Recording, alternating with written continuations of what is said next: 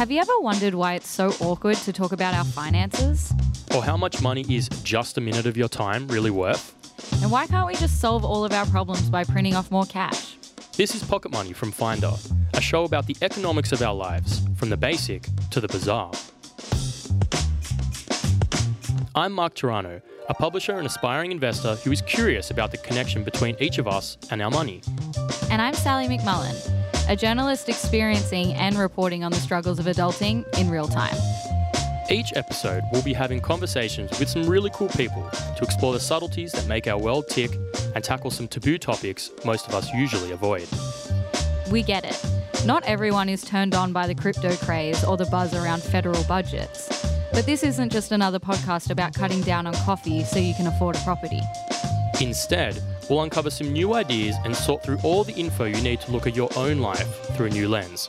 We'll release a new show every couple of weeks featuring curious stories and engaging conversations, plus a whole lot more. You can listen to and subscribe to Pocket Money wherever you find your favourite podcasts. We'll be publishing our first episode this January.